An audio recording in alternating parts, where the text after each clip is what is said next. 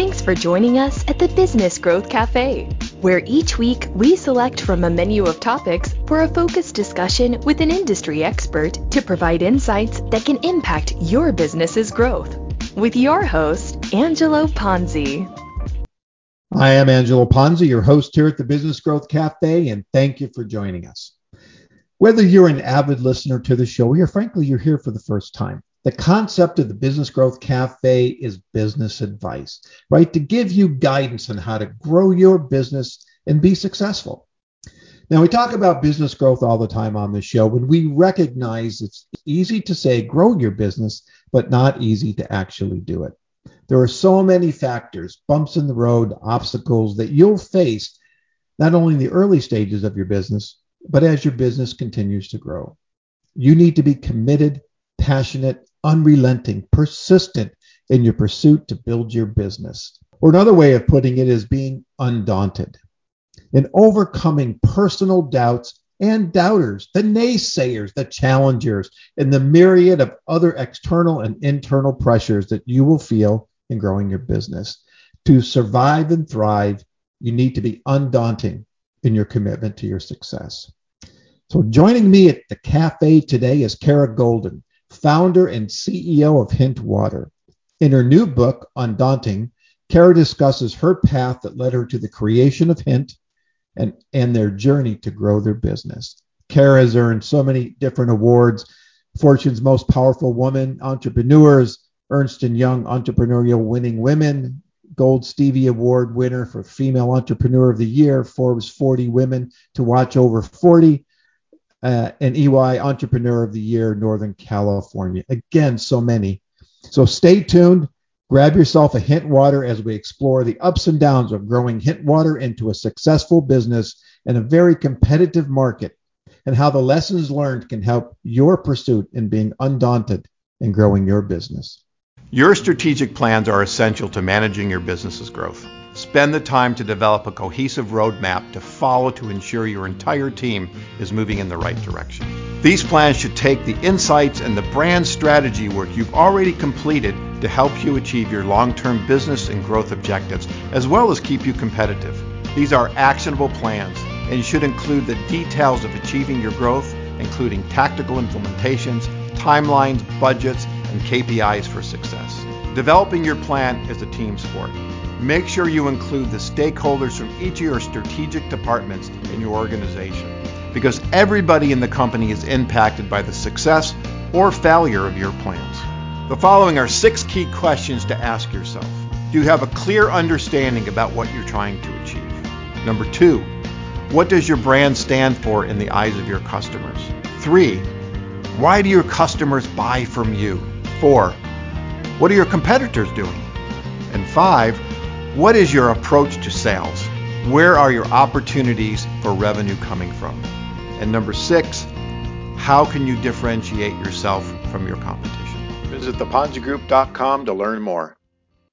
Well, Kara, welcome to the Business Growth Cafe. Thank you. Excited to be here. Yeah, I really appreciate you carving a little time out of your busy schedule. I loved reading your book, and we're going to explore your book. And obviously, we could probably talk for a week about the actual path you're going to condense down to many years. So there are some key things that I want to kind of dig into. There's some really things that resonated with me throughout your book as an entrepreneur myself. So I do want to kind of take us on a journey. But kind of to get things going, obviously you are the CEO and founder of Hint Water, the number one unsweetened flavored water on the market. So congratulations on that, because you are in an incredibly competitive space, not only today, but as you were building your brand. And so, just seeing how you positioned and niched, and the perseverance and being undaunted, as your book title, and I love that, by the way, and how you were able to really grow that. So why don't we kind of go back a little bit, because you didn't grow up in the beverage industry. You kind of grew up in media and tech. So why don't we kind of start the journey there, maybe up to the ta-da of Hint Water.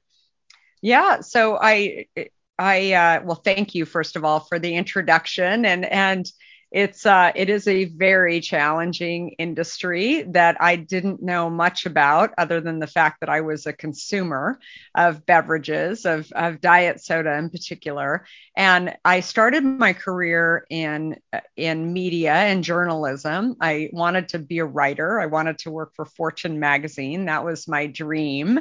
And although that didn't really happen, it did land me in New York at Time magazine. I went from there to what I think would be termed today as a late stage startup called CNN. And Ted Turner was still running around the office. And, we were building the impossible. He had a vision for 24-hour news that was, so many people said, who needs it? I mean, I can't, what's wrong with 6 and 10 o'clock news? Yeah, and exactly. So it was those kind of moments, I think, of working for people like that I didn't have a full appreciation for until much later. Mm-hmm. I moved to Silicon Valley and with my soon-to-be husband, and ended up working for a startup that was a spin out of Apple that was doing CD-ROM shopping. That was a little known, little discussed Steve Jobs concept that was taking images and putting them on a disk rather than waiting for baud modem speeds. Dial-up was still pretty archaic, and we were fighting with our siblings about not getting on the phone while they were on AOL chat rooms, because you'd get cut off, if for those of you who might remember those days. And America Online was one of our investors. They acquired us. So I went through my first acquisition in the mid 90s. And that's when I was asked to run this business called e-commerce and shopping, and was handling all the partnerships for America Online. So going out to retailers like J. Crew and LL Bean. I had the best job in the world. I mean, who wouldn't want to be dealing with retailers and shoppers? And that was my world. And it was, finally $1 billion in business, which I look back on too as nobody ever really thought that e-commerce and people would shop this way, in the way that certainly they do today. Mm-hmm. And when I decided it was $1 billion in revenue and it was time to leave, it was my primary purpose was to spend more time with my family, which was not a very popular decision to many people. I certainly had my own doubts whether or not I was doing the right thing, but I really didn't want to know the United Airlines pilots better than my own family. And crazy. So I was looking to kind of stay in the Bay and not travel as much while I had 3 kids under the age of 4. And it was during that time when I think I really started to focus on what I was putting into my kids' bodies, and kind of recognizing things that I had never really paid attention to, not just what they were eating and what I was buying for them, but also types of products that I was putting on their skin. All of that was kind of going on. And then I finally decided I should really pay attention to all of that for myself, because in order to be the best parent, I have to practice what I preach. And it's not just about giving it to my family, but also giving it to myself. And I had gained a bunch of weight over the course of my pregnancies, and was terrible at losing the weight that I gained, but also had developed terrible adult acne, which really bothered me because I had never even had acne as a kid. And now as an adult, I did. And so I was trying to get healthy and figure out exactly how I, solve these problems while I didn't have a job. After I'd given up on sort of solving these problems through creams and food, that's when I started one day, purely by accident, looking at my drink, my diet soda, my Diet Coke in particular, and saw all of these ingredients that I was putting into my body, not really thinking that it was probably a problem, because it was called diet, right? And that was the key thing that I later learned, that these healthy perception products like diet soda versus healthy reality were all over my life. And I just decided to test, kind of concerned that I wasn't really sure what I was putting into my body. But it was when I did this test and saw the results, that's when I realized that I had been fooled and marketed to for many years. I had been drinking diet soda since I was 15 years old. I was an early adopter when Diet Coke came out. Mm-hmm. And when I gave up the diet soda, that's when 2.5 weeks later, I lost over 20 pounds. My skin cleared up. And what had seemed impossible to me was all of a sudden so easy. And I couldn't figure out why no one else knew about this. And it was this epiphany that had kind of happened in my own home, that I thought, if I could just take a product like I had been making in my kitchen at this point in order to get myself to stay on this path of just drinking water by slicing up fruit and throwing it in the water, then I could help a lot of other people who are spending billions of dollars on diet drinks, on diets overall, just by helping them enjoy water. Maybe that's not all they have to do, but as a first step. And so I thought, maybe while I don't have a job, maybe I should take this product to Whole Foods. How hard could it be to get a product on the market? And I explain all of this because I never really thought about it as, okay, I'm going to go start my own company. I'm going to do better than vitamin water out there. I'm going to take on big soda. For me, it was very personal because I had solved this problem for myself in my own life. And I felt like I had come across something that other people should know about. And that was the beginning. It's interesting. There's so many stories of people that kind of did something for themselves or baked the cookies and then turned it into a business. So I really appreciate that. I have a friend of mine who has a brownie business, and the recipe's 100 years old. It's been handed down for generations. And she is the only one out of the generations and her sisters that ever decided to actually turn it into a business. And so I certainly can appreciate that evolution. I was also a Diet Coke junkie. That was kind of my go-to product. I kind of got off soda about 10 or 12 years ago, just to the pure nature. I reflected back one day as a child dumping Coca-Cola on my rusted bicycle chain. And I thought, if that could do that to my chain, what's it doing to my to my insides? Interesting. Yeah. So I've gone to water, and I've been a water drinker for a long time. And I think we tried Hint maybe earlier on, but never really adopted it. My wife likes the carbonated beverages, not soda, but water. Mm-hmm. And I don't. And so I just stick with pure water. So first of all, I want to thank you for reintroducing me to Hint, because now it is a mainstay. It is mine. And more importantly, I got my wife to basically get off I'll say the brand name, LaCroix, that she drinks all the time. And now, we've got more Hint in the fridge than we do anything else. So that's been a great discovery. And did you try the Hint Fizz, by the way? I have not.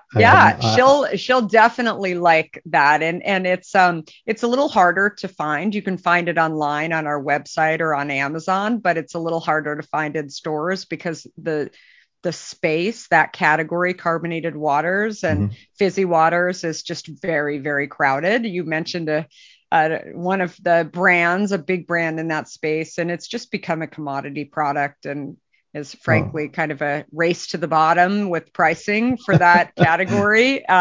It's there's no margin left in that business for any business. So it's sort of always has me stumped as to how certain players in that industry stay alive. Mm-hmm. I'll have to definitely check that out, because that might solve and actually push LaCroix out of our fridge altogether. So thank you for that heads up. But I love the flavors. They've been fantastic. I did get I bought a couple single bottles at a store not too long ago, and one of them was lemon. And I had 2 bottles, and I told her one was mine, one was hers.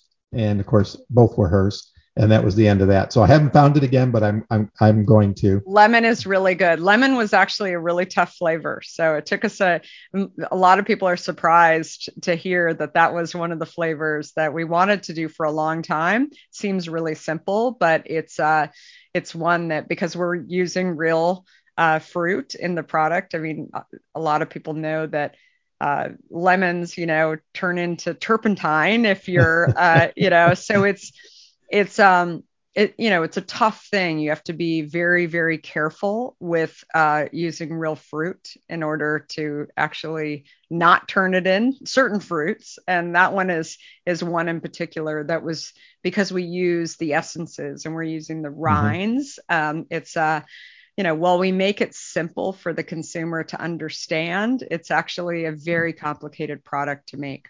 Okay. Well, yeah, I'm going to jump ahead to another question because we're on the kind of the flavor profile. So how do you determine, now I'll say you, and maybe it's a team, but I got to believe it's you, determine what the flavor mix is going to be?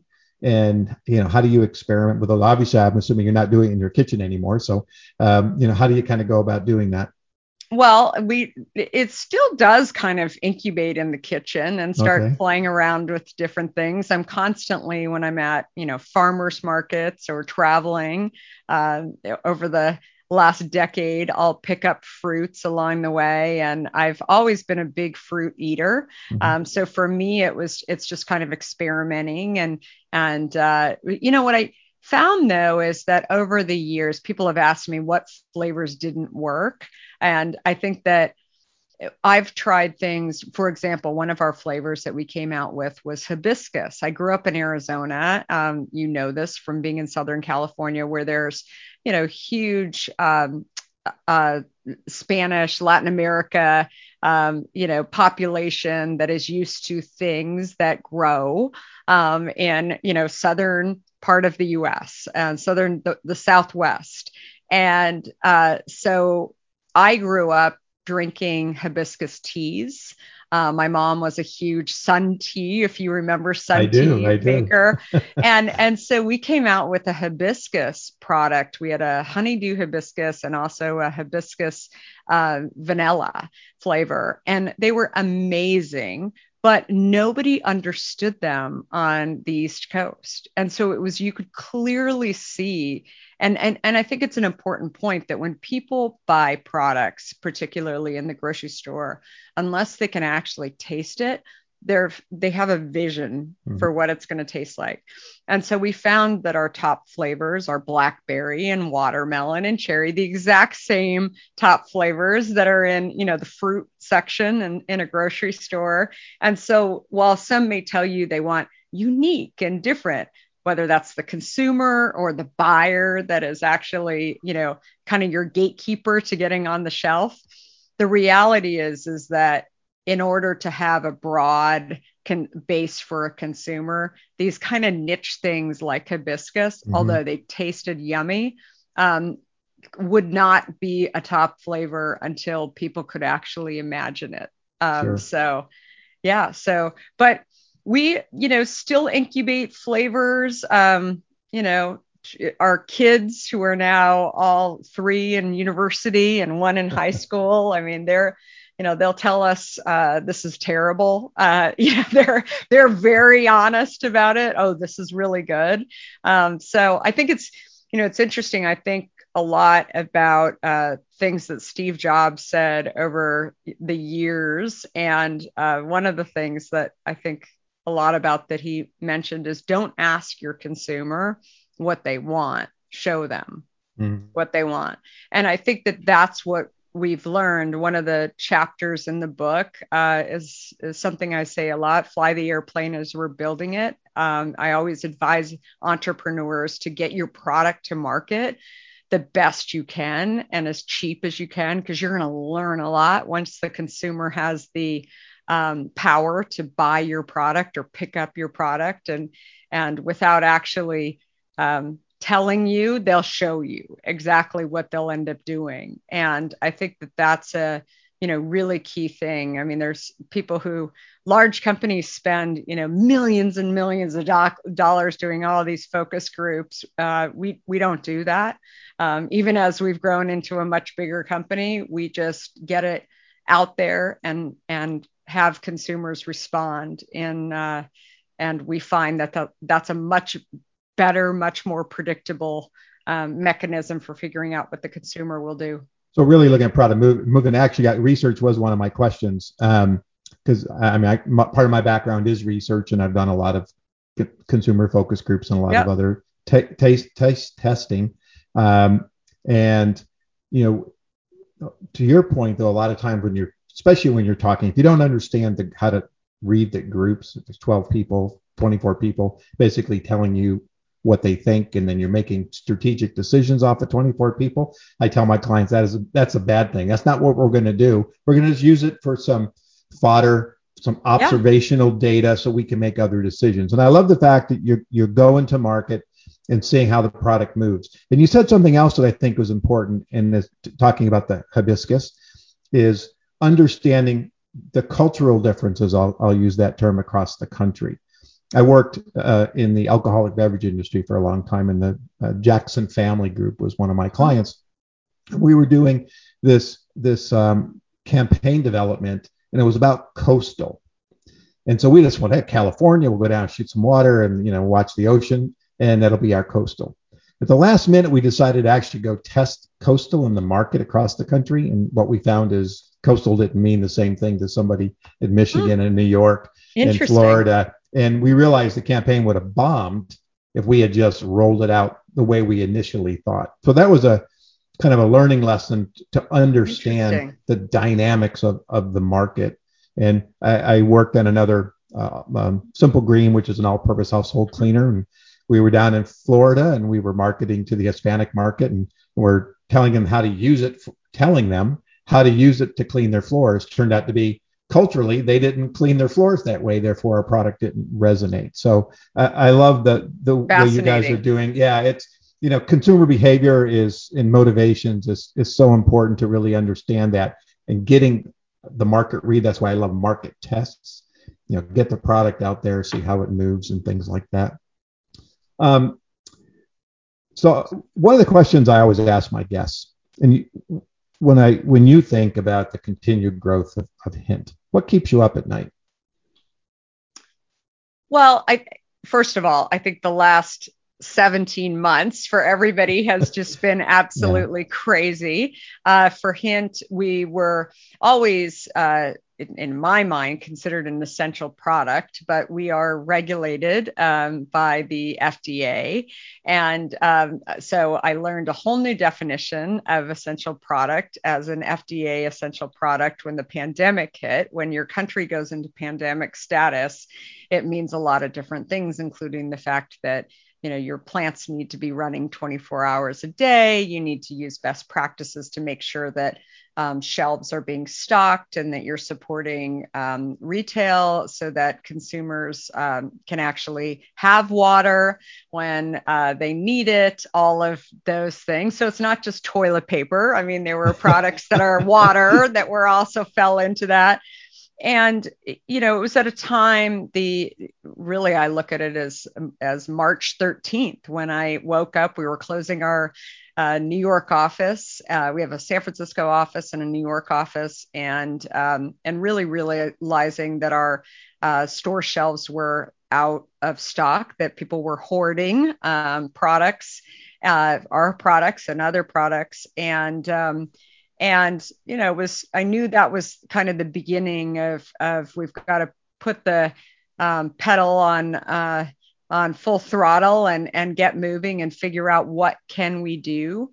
And it was definitely a time when we saw a piece of our business, an important piece of our business, to the tech community. Initially, we became the largest beverage in Silicon Valley to Google, Facebook, with all offices closing. We knew that business was going away. We didn't know how long it was going away for, but it was at that point that we decided that we would we had this channel beyond retail and beyond offices and food service that we could utilize, which was direct to consumer, which we had started back in 2012. And so we decided to really throw the gas on that. So over the last 17 months, that has tripled in size, and lots of other things that we had been focusing on, automating a lot of our production lines. When we're filling our product, we don't use preservatives in the product. And so we had been focusing on automating and getting people out of the room when we were doing the actual fill, for concern that if somebody, forget about somebody having COVID, but somebody sneezing on the line, if anything got in the bottle, we had been concerned. Nobody in the beverage industry was that concerned about it. We were, coming from a different industry. So our paranoia over the last 4 years actually became a huge benefit to us being able to keep our plants open 24 hours a day. And also the fact that we do everything in the US. So all of our production, all of our bottles are blown in the US. We don't, and I say that as an example, that most cans come from China. So when the virus is on a different schedule, that many of the beverage industry, much of the beverage industry that produces their product in cans, actually had to forego producing their product for a period of time because there was a huge shortage because the plants were closed in China. So at that point, we ended up, in the beginning of 2020, the first half, we had already planned on going chain wide in Sam's Club, Walmart, and Aldi. And then we got a phone call from Costco to go chain wide in May of that year. Anyone in their right mind would tell you all 4 of those at the same time, you're crazy. Yeah, exactly. This is going to fail. But we did it. The team did it. We 100 of our members of our team are salespeople that went out and serviced shelves with their N95 mask and their gloves and hand sanitizers. And we even came up with a new product, hand sanitizer, that we created using our essences to make hand sanitizer smell better. So we didn't stop innovating through the entire time. And like I said, our direct to consumer business really took off, but our overall business grew over 50% during this time. So I kept feeling like we were doing an incredible job of keeping up, and still believe we did an incredible job of keeping up. But I kept, kind of worrying, when is the shoe going to drop? When is this not going to, when are we really going to feel something? And I think we did an incredible job. I mean, through it. And even though we fought, losing pieces of business, I think a lot of the things that I talk about in the book of having diversified different channels of revenue coming in, if, one piece goes away, I share stories in the book that, can't put all your eggs in one basket. A lot of those challenges and lessons that were hard. What I saw during the pandemic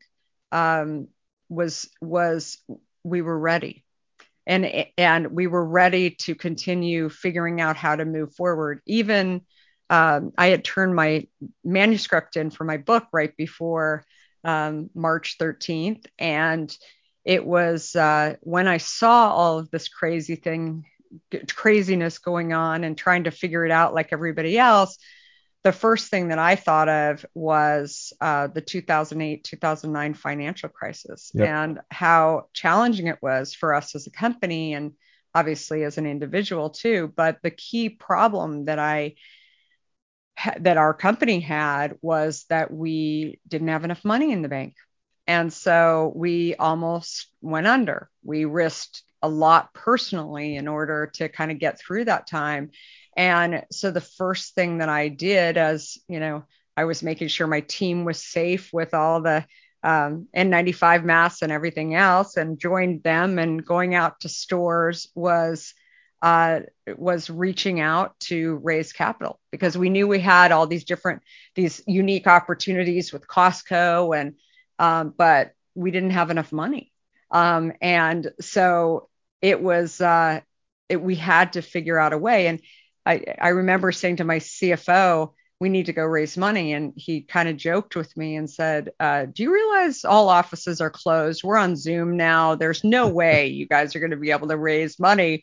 And I said, we have to. We have to view Zoom as a tool. We cannot view it as something that's going to stop us. And we have to figure out what we can do.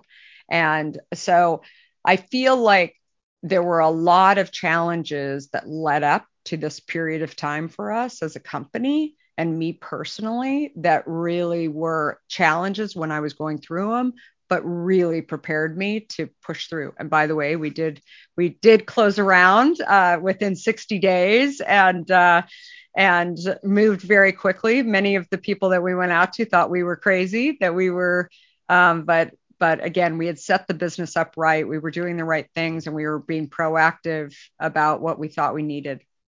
Well, I mean, in your book, you talk about there's kind of several times when you went out for funding, and you referenced the recession, and I think during that time that certainly was challenging.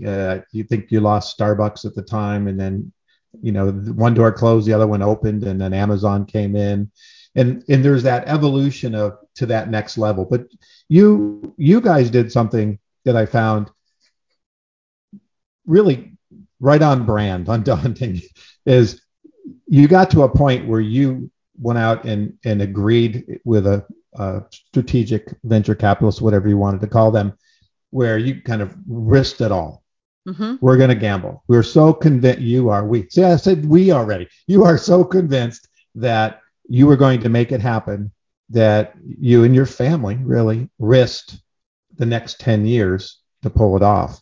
And so that just was incredible to me. A lot of people might have said, "Yeah, you know what? We're comfortable. We got some money in the bank. I don't know. Maybe this thing hasn't quite gone the way we want." But it's that perseverance and that push and the constant learning and evolving that I found in your book just exciting. And then here you were again. We come out of the recession, and now boom, there's a pandemic, and same kind of thing. Opportunities creates a need, and you guys solved it. And Zoom is a tool, not an obstacle. Yeah, no, it's absolutely right. And again, at the time, I mean, I remember when I was sharing my book with a few people, getting quotes from them. One of our investors is John Legend, and I gave him a pre-copy of the book, and he read the book, and he said, I kept thinking as I was turning the pages that this is where the company shuts down. And then I remembered I'm an investor, and I think I would know if it shut down.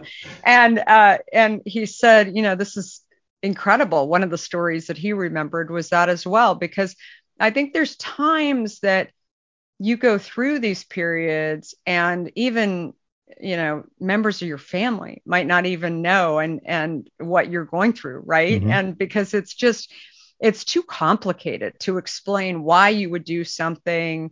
Maybe you have a little bit of your own doubts. Are you doing the right thing? And then, so many people will weigh in and say, that's really stupid. That's not the right thing. But it was really this conviction and belief that we were doing the right thing. And I was just sharing the story with somebody who hadn't read my book, an entrepreneur that was asking for my advice on closing some money, and had kind of it was different, but it was similar.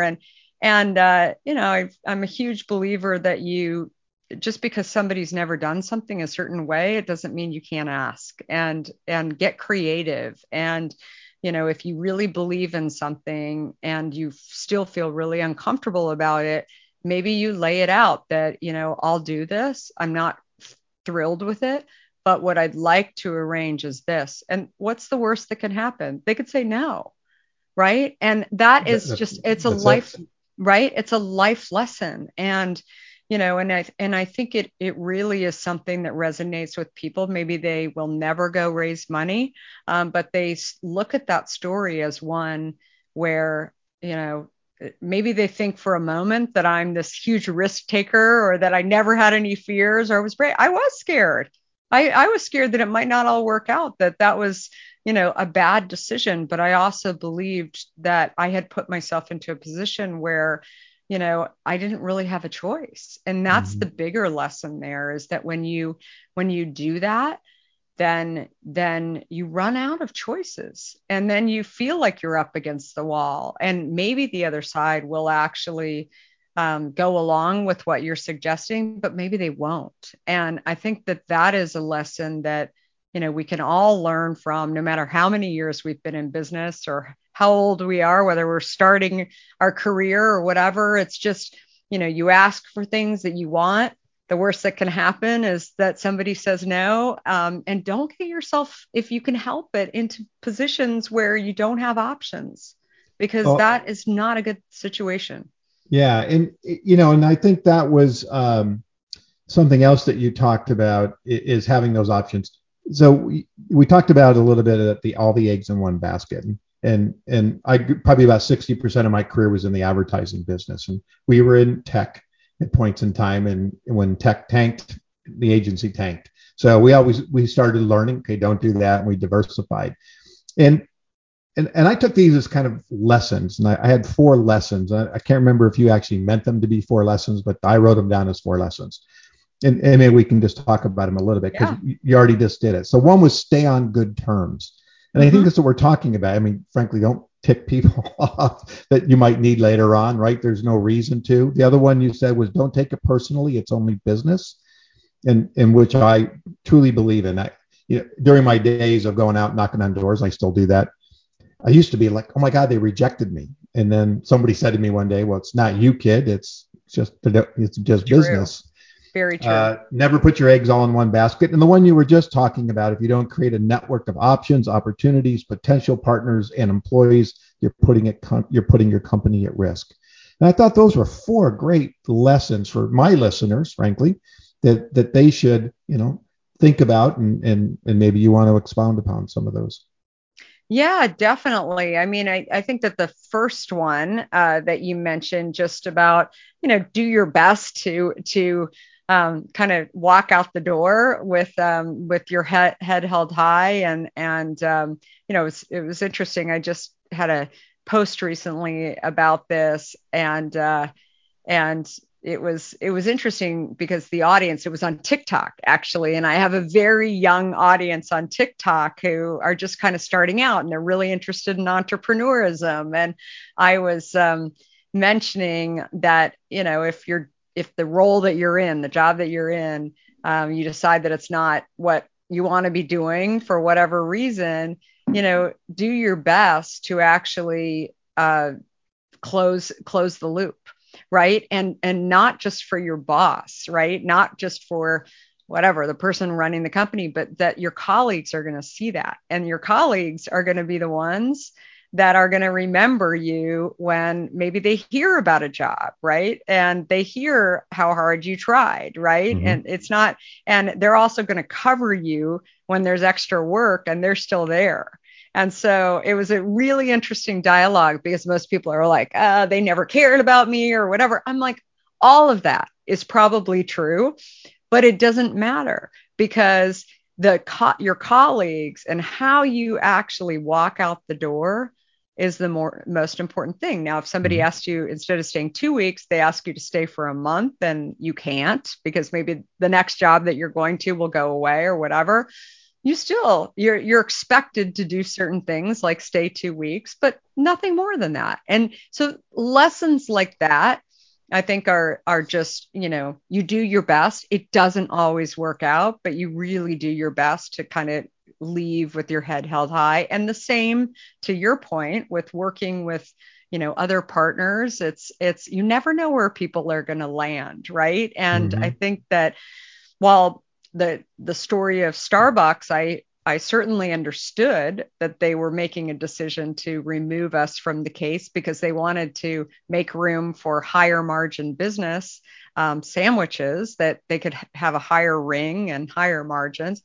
All made total logical sense. And it was great for them. It was terrible for me. I had all this inventory in my warehouse. I didn't know how I was going to go back and deal with not only the inventory that was going to go bad, but my investors, and how I would share that millions of dollars of business was going away in 2 weeks. What, like, it wasn't fair. I had every right to go and, tell the people off at Starbucks, but instead I quietly hung up the phone, and I was not happy, but I also felt like, I have a choice. I can sit there and, be really angry. And then when I absorbed it all, what I realized is I was most angry with myself because I cared about this account so much because I didn't have another and I didn't have options. And so the story of don't put all your eggs in one basket, I think it's celebrate your wins, but then always have lots of options because you never know what will happen. And when you're not privy to strategy on the other side, or how well financially they're doing, maybe they go out of business, you don't want to be the last one standing in that situation and really holding on to nothing in the end. Yeah. So the third one you mentioned, just so I. Oh, 31. So it was stay on good terms. Don't take it personally. Never put all your eggs in one basket, and don't create a network of options. Or if you don't create a network of options, opportunities, potential partners, or employees, you're putting your company at risk. Yeah. The one about, I have multiple stories about this topic in particular, but the don't take it personally. I think, when I had never raised money for a company before. I had, been at companies where it was someone else's role. I wasn't the CEO, or, I wasn't the CFO, so I wasn't raising money. So I didn't really understand. I felt like as a tech executive, when people were calling me from tech and saying, hey, I hear you're starting a beverage company. We have a pool of money, a fund that we're going to, that we deploy. Maybe you want to come in and, they want to have meetings, which entrepreneurs, time is your most valuable thing, right? Exactly, and so not really understanding the sort of goals of that fund. If somebody wants to, if they're investing, if they've only ever invested in fintech, for example, they're probably not going to invest in a beverage company. So I'm not saying don't have the meetings, but if you're really time constrained and know that your odds are really low, that they're ultimately going to invest. And again, when a few of those people in Silicon Valley, Sand Hill Road, were saying no to me, I thought that, my baby was ugly, right? That they didn't like it. They didn't really understand it. They were worried about, well, if this is really such a great idea, then what will happen when Coke comes out with their product to go and compete against you? Which, by the way, I was never really worried about that. I was a little worried about it for a moment, but what I figured out, and what I've learned along the way too, is that the large guys that focus on other things are not really the people that you have to worry about. Those are the people that are not as innovative and aren't as crazy as you are to go and start an entirely new category. Well, more importantly, they hadn't identified that category as viable. And your conversations in the book with the Coca-Cola people were interesting. Yeah.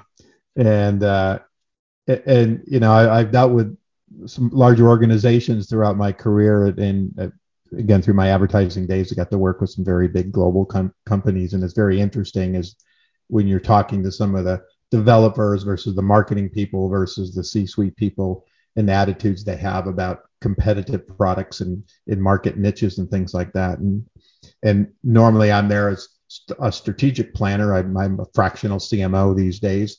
And so I look at things a little bit differently than maybe they do because they're not necessarily out in the trenches and kind of seeing how things are going. So it's always interesting.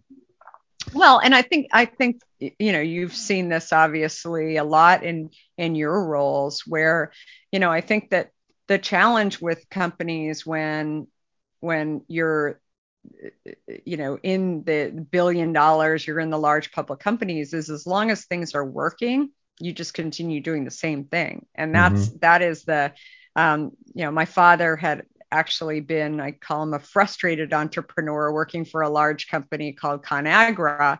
And he had developed a product actually inside of Armor Company, which was acquired by ConAgra, called Healthy Choice. And I used to hear his frustrations of dealing with here he is innovating, and his whole purpose of starting that product was because he thought that Stouffer's TV dinners were terrible. And my mom had gone back to work, and he wanted to start a healthier and better tasting product that he actually understood what it was versus, as he said, Mm-hmm. mystery meat, in the original TV dinners of the 70s. And so I think that innovation is just something that I think most really smart, large company people would say that they're just not really good at innovating and going in and starting not only new companies, but also new categories, which is what we did at Hint. Right. A lot of times I think they just throw money at it and thinking they're just going to bully their way there, and doesn't always work out that way. One of the things you mentioned in 2012 and really currently moving really more direct to consumer.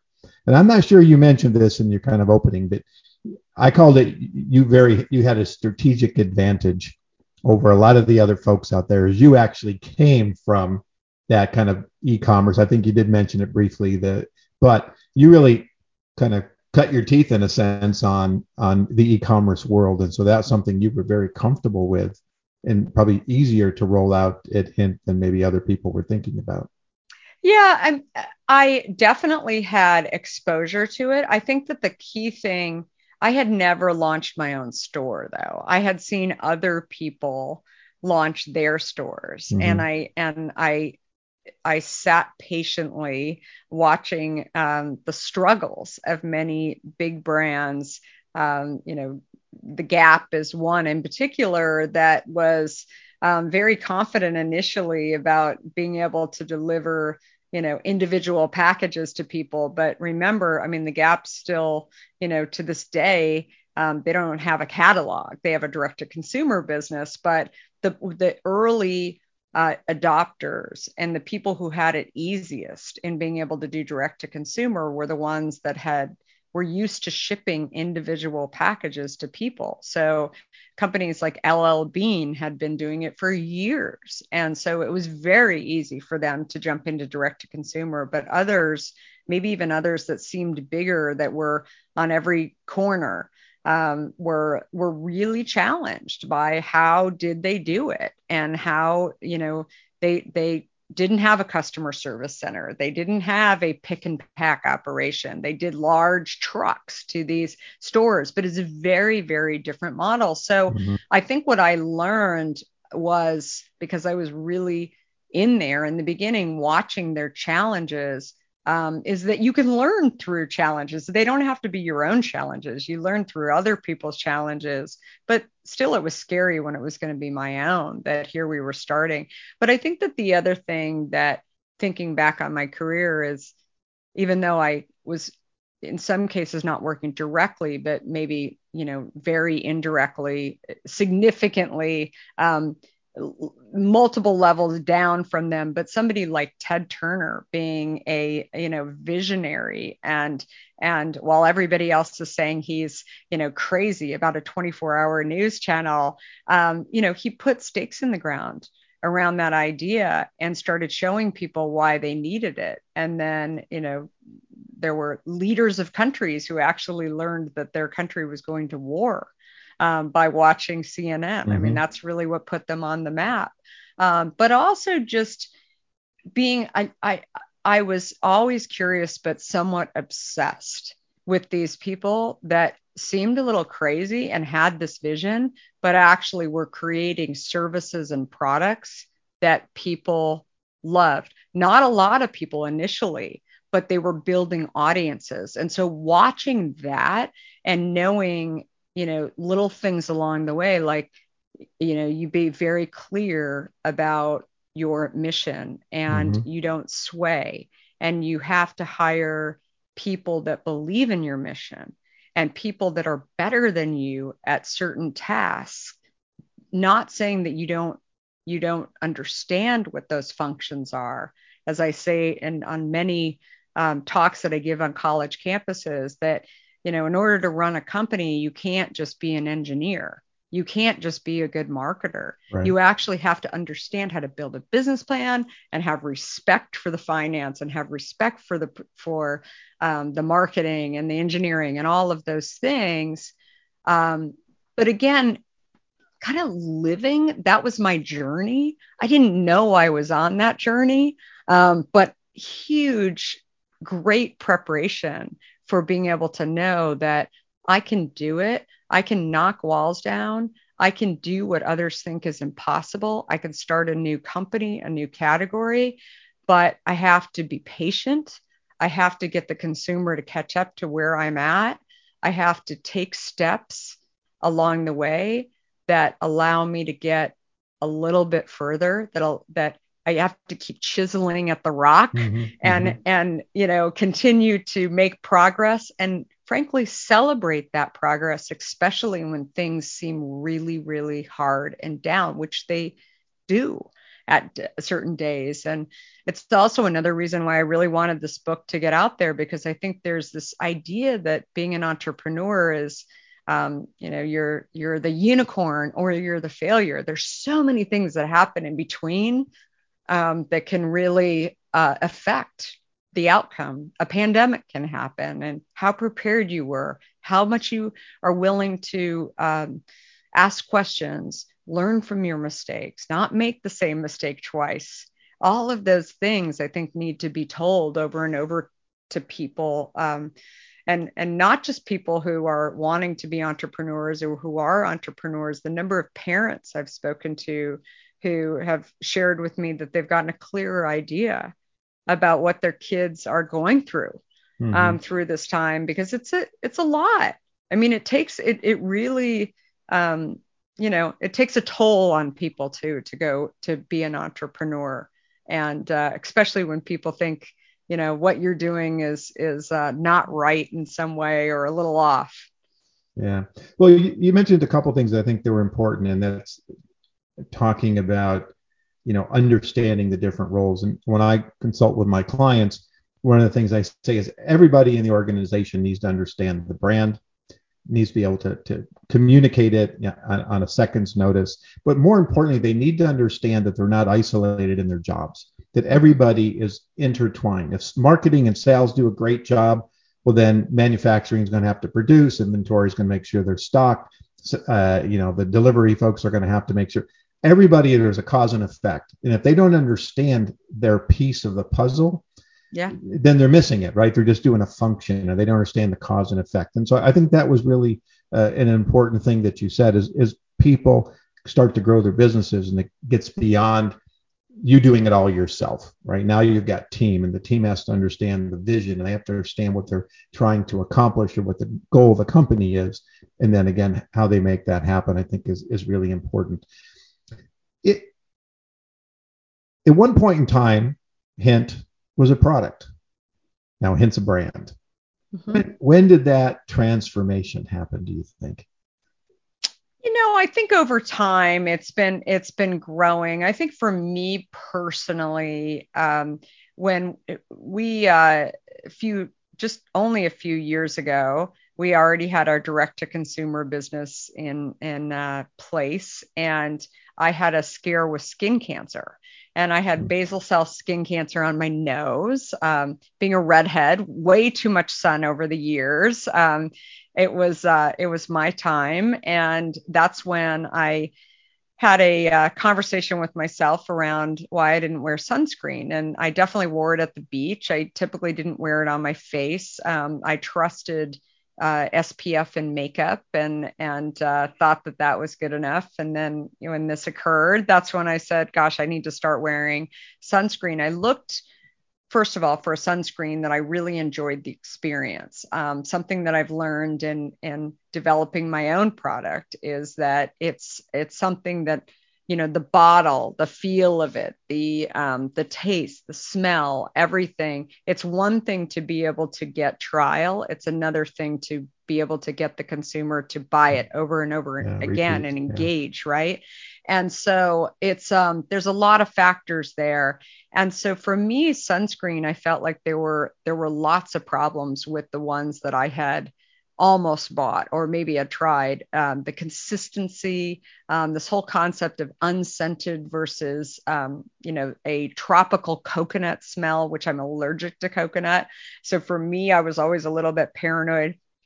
And then the other piece of it was that these products that were available at dermatology offices that I actually did like the consistency and in some cases did like some of the smells. They didn't smell too bad, but they were expensive. They were like $70 a bottle. And I thought, in order to get quality products, do you have to spend for your own health? Do you have to spend $70? I mean, even if you can afford it, I just thought it's crazy. Mm-hmm. And there's a lot of people who need to wear sunscreen that don't because the price gets in the way. So I did what every great entrepreneur would do. I bought all the ingredients and I went back to my kitchen and I started playing around with it, not to actually buy or not to actually launch a product for Hint sunscreen at all, but instead because my curiosity was there and I wanted to create something that I wanted to have, and maybe I would just continue making sunscreen in my kitchen if I really liked it enough. And that's when a friend who had been in the beauty industry was over and she said, you have to get this approved through the FDA and you have to apply, and it's this different division. And so I started going online and looking, and they needed a name for the company. And of course I didn't have a name because that was not my intent. And so I put the name Hint in there. And then about a year later, we got the approval back that Hint sunscreen was available. And I thought, I wonder if people will even like it. So we had this direct to consumer channel. We literally launched it the next week to see whether or not consumers were interested. We had names of consumers, right, from our own purchasers. Yeah. So we didn't have to wait. We didn't have to meet with any buyers. We just launched it.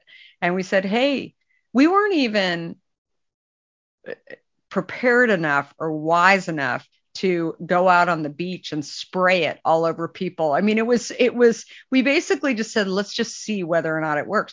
So we sent out an email.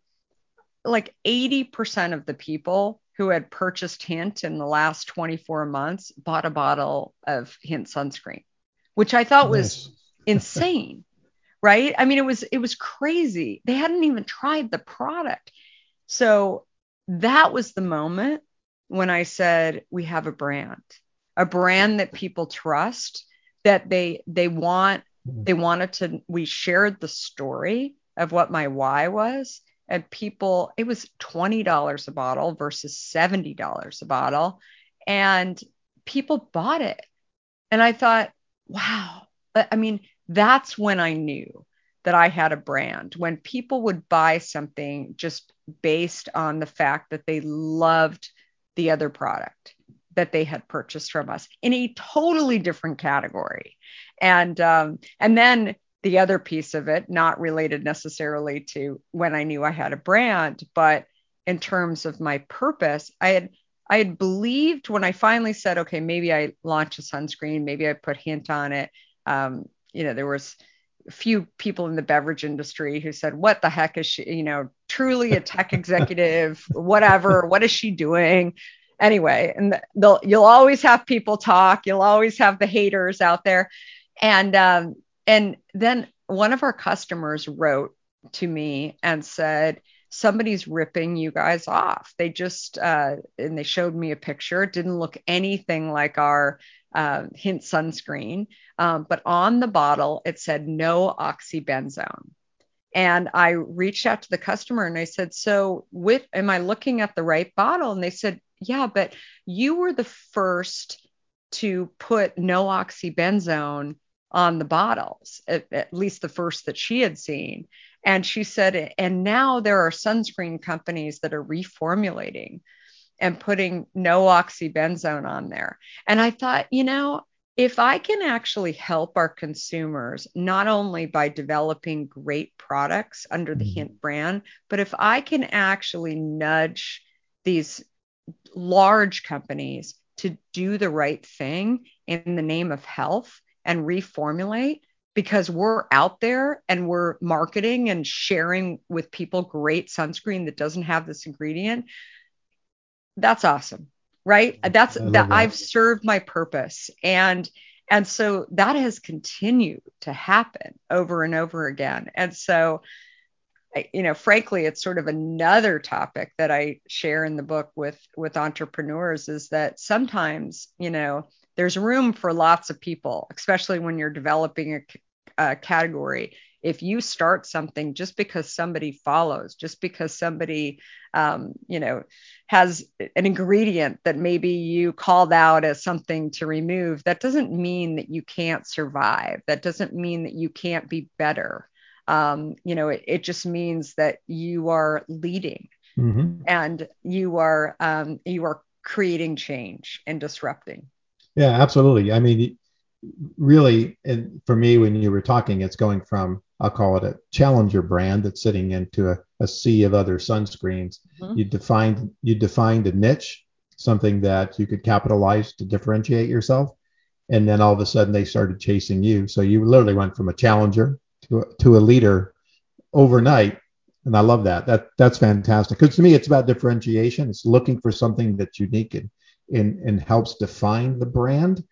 And so you can really, separate yourself from the competition. So I thought that was really cool. If you could do it all over again, what would you do differently, if anything? I think that the number one thing that I've learned, I've learned a lot in this journey, but I think that the number one thing that I spent a lot of time doing was really doubting myself, that I was capable of doing something like starting a company, and starting a new category, when I figured out a couple of months in that that's exactly what I was doing.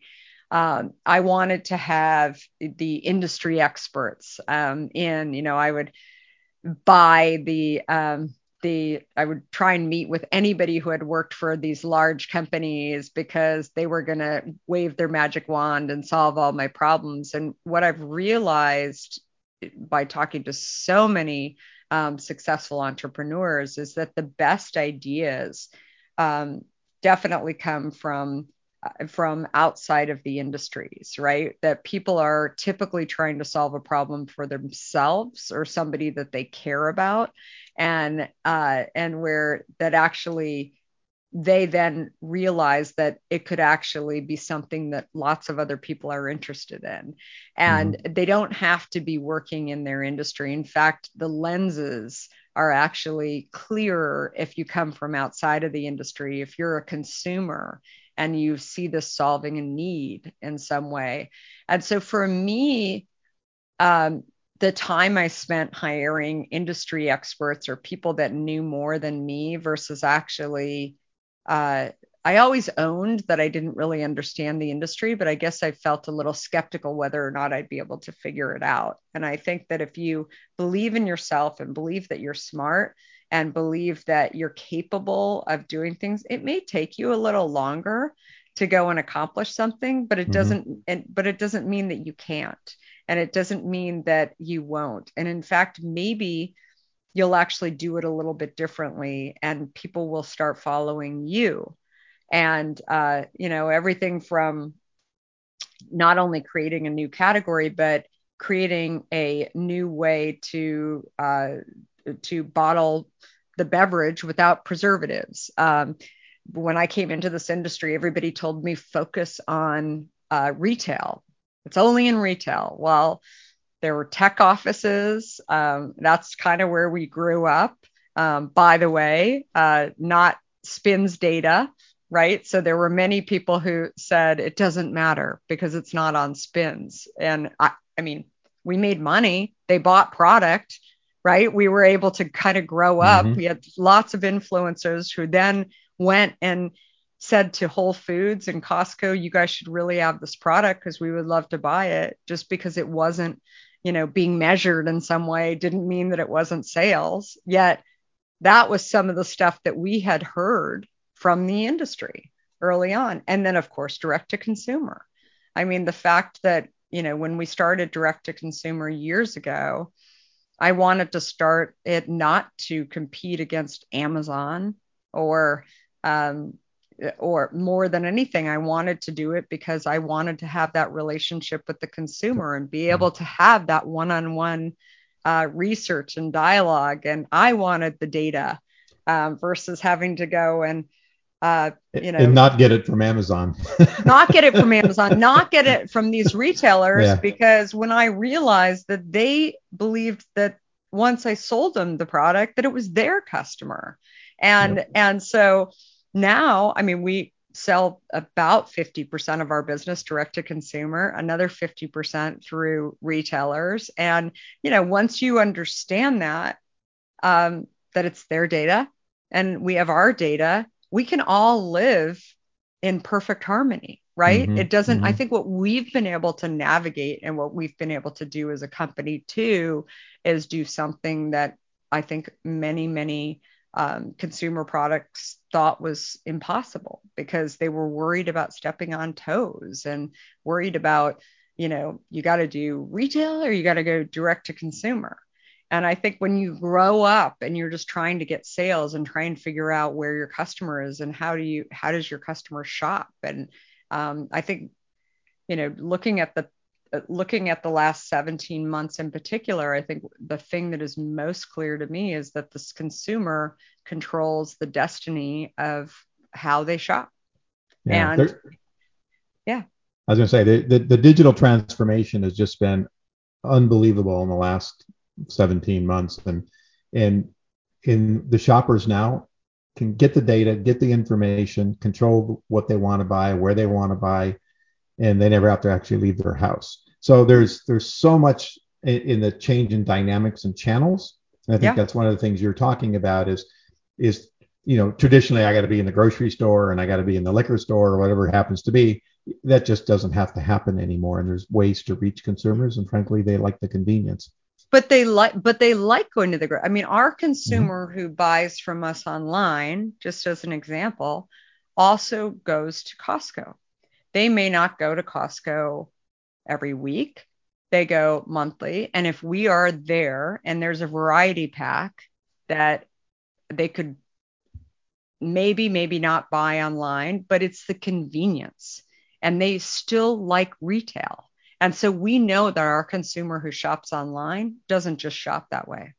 They also go into other stores and but it's their choice. And so if you're not servicing all these different channels, if you don't have an offering in all these different channels, then you risk the opportunity to, you're missing that consumer and how they're choosing to shop.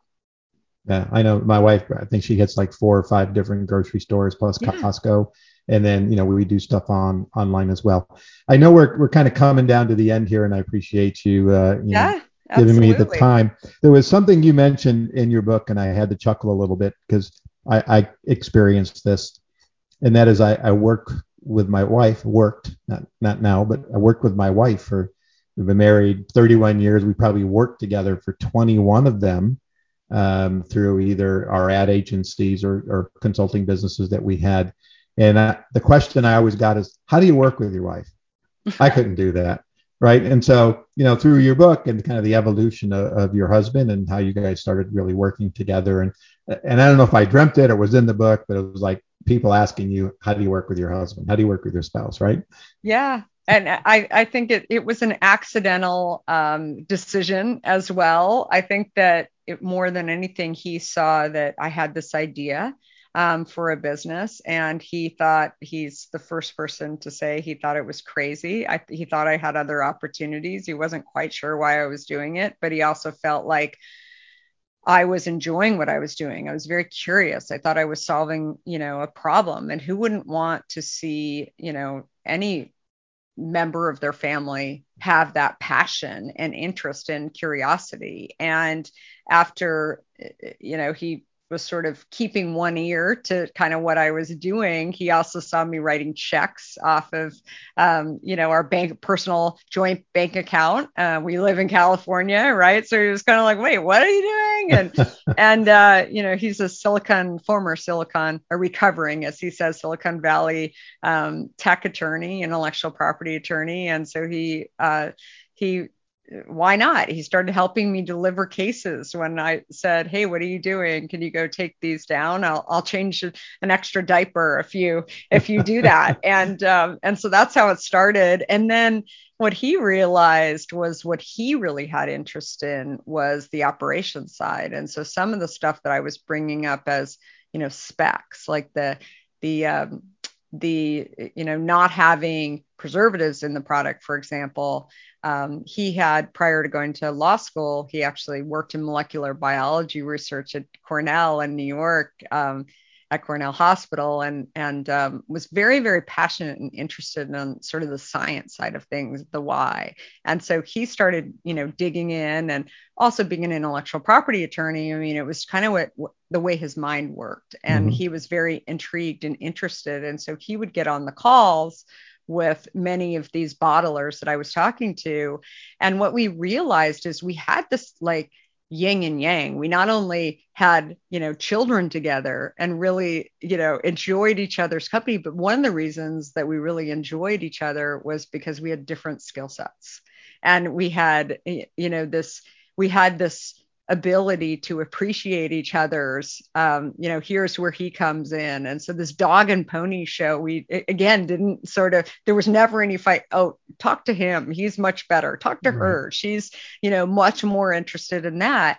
Having said all of that, what I think that the beautiful thing is that it's allowed us over the years. He's our chief operating officer, and the interesting thing is that there have been days, especially raising a family of 4 kids, where I've had to jump in and do things, and kids have been sick or whatever, and I've had meetings that I wasn't able to go to, and he's been able to jump into those meetings, because I think being in the same house, we definitely know what's going on with each other, and as I share with people as well, the same is true. If I have to go to a plant and actually run our product or understand specs, I know enough about what's going on, but I'm also very, very confident that the way that he set it up is the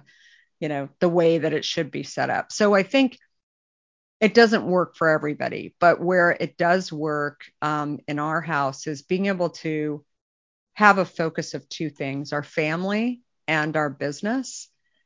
To me, it almost seems easier when I hear people talk about multiple executives, multiple families, very complicated. For us, it's actually really simple.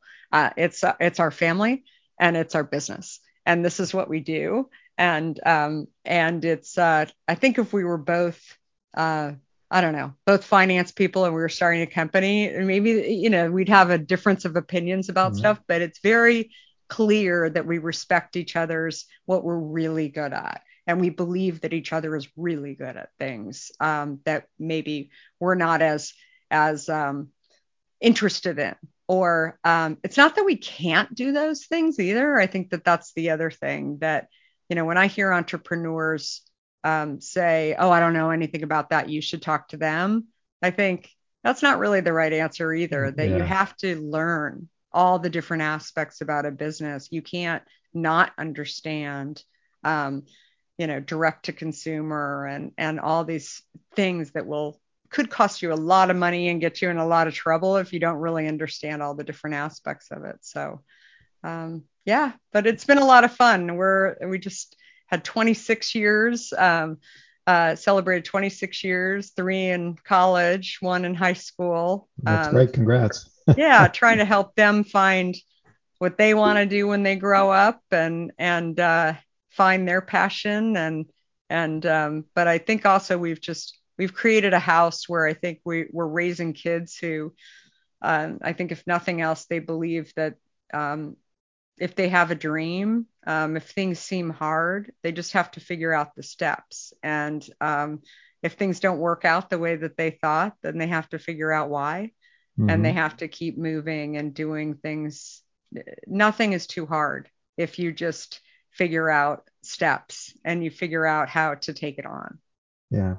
It's very reflective of ours. With 3 older children, they're out in the workforce now, but they watched us as entrepreneurs grow a business and have the opportunity to sell a business, but they watched all of that and they're all off doing their thing. And a couple of them are extremely entrepreneurial.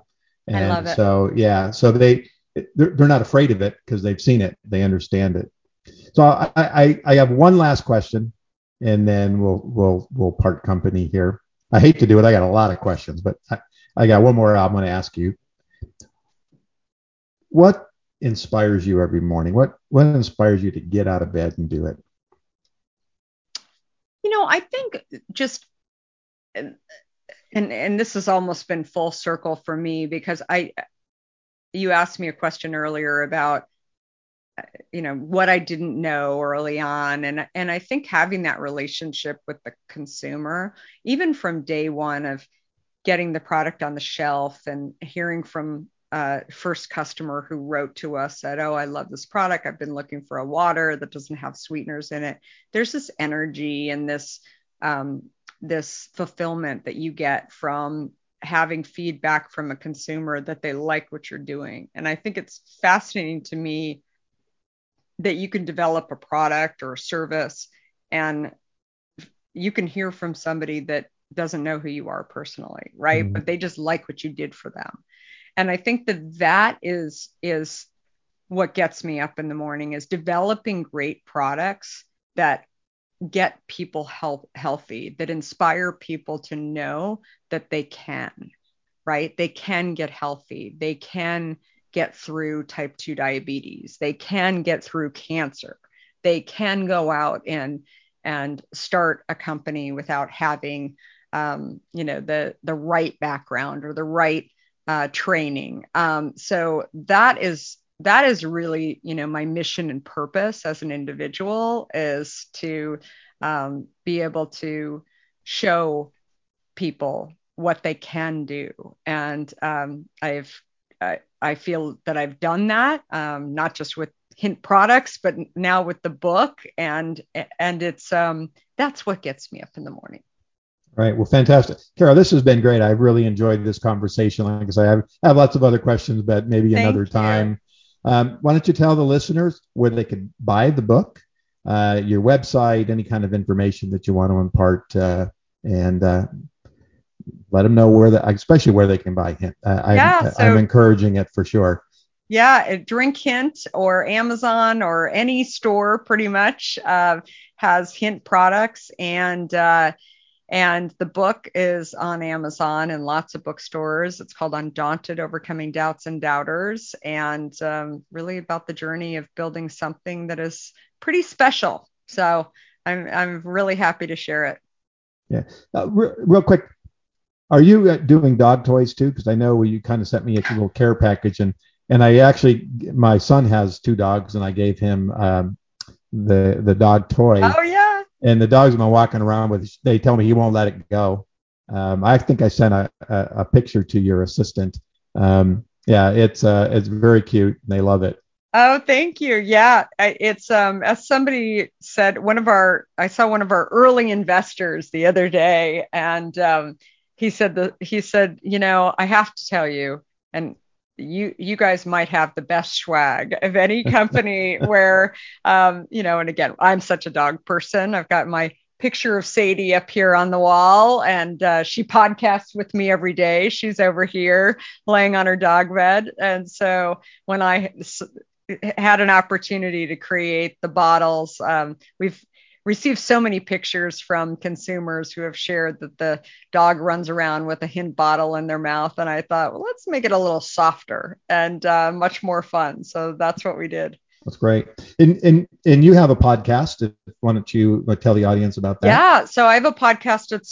It's called The Kara Goldin Show. It's on every Monday and Wednesday on Apple as well as Spotify. And my focus is really sharing the journeys of other founders and CEOs. There are always incredible stories on there, stories of challenges and learnings along the way, and typically from incredible brands where people have, so often, I think until you actually know the backstory, you think that, it's a perfect brand, no challenges, no struggles along the way, and learnings that have happened.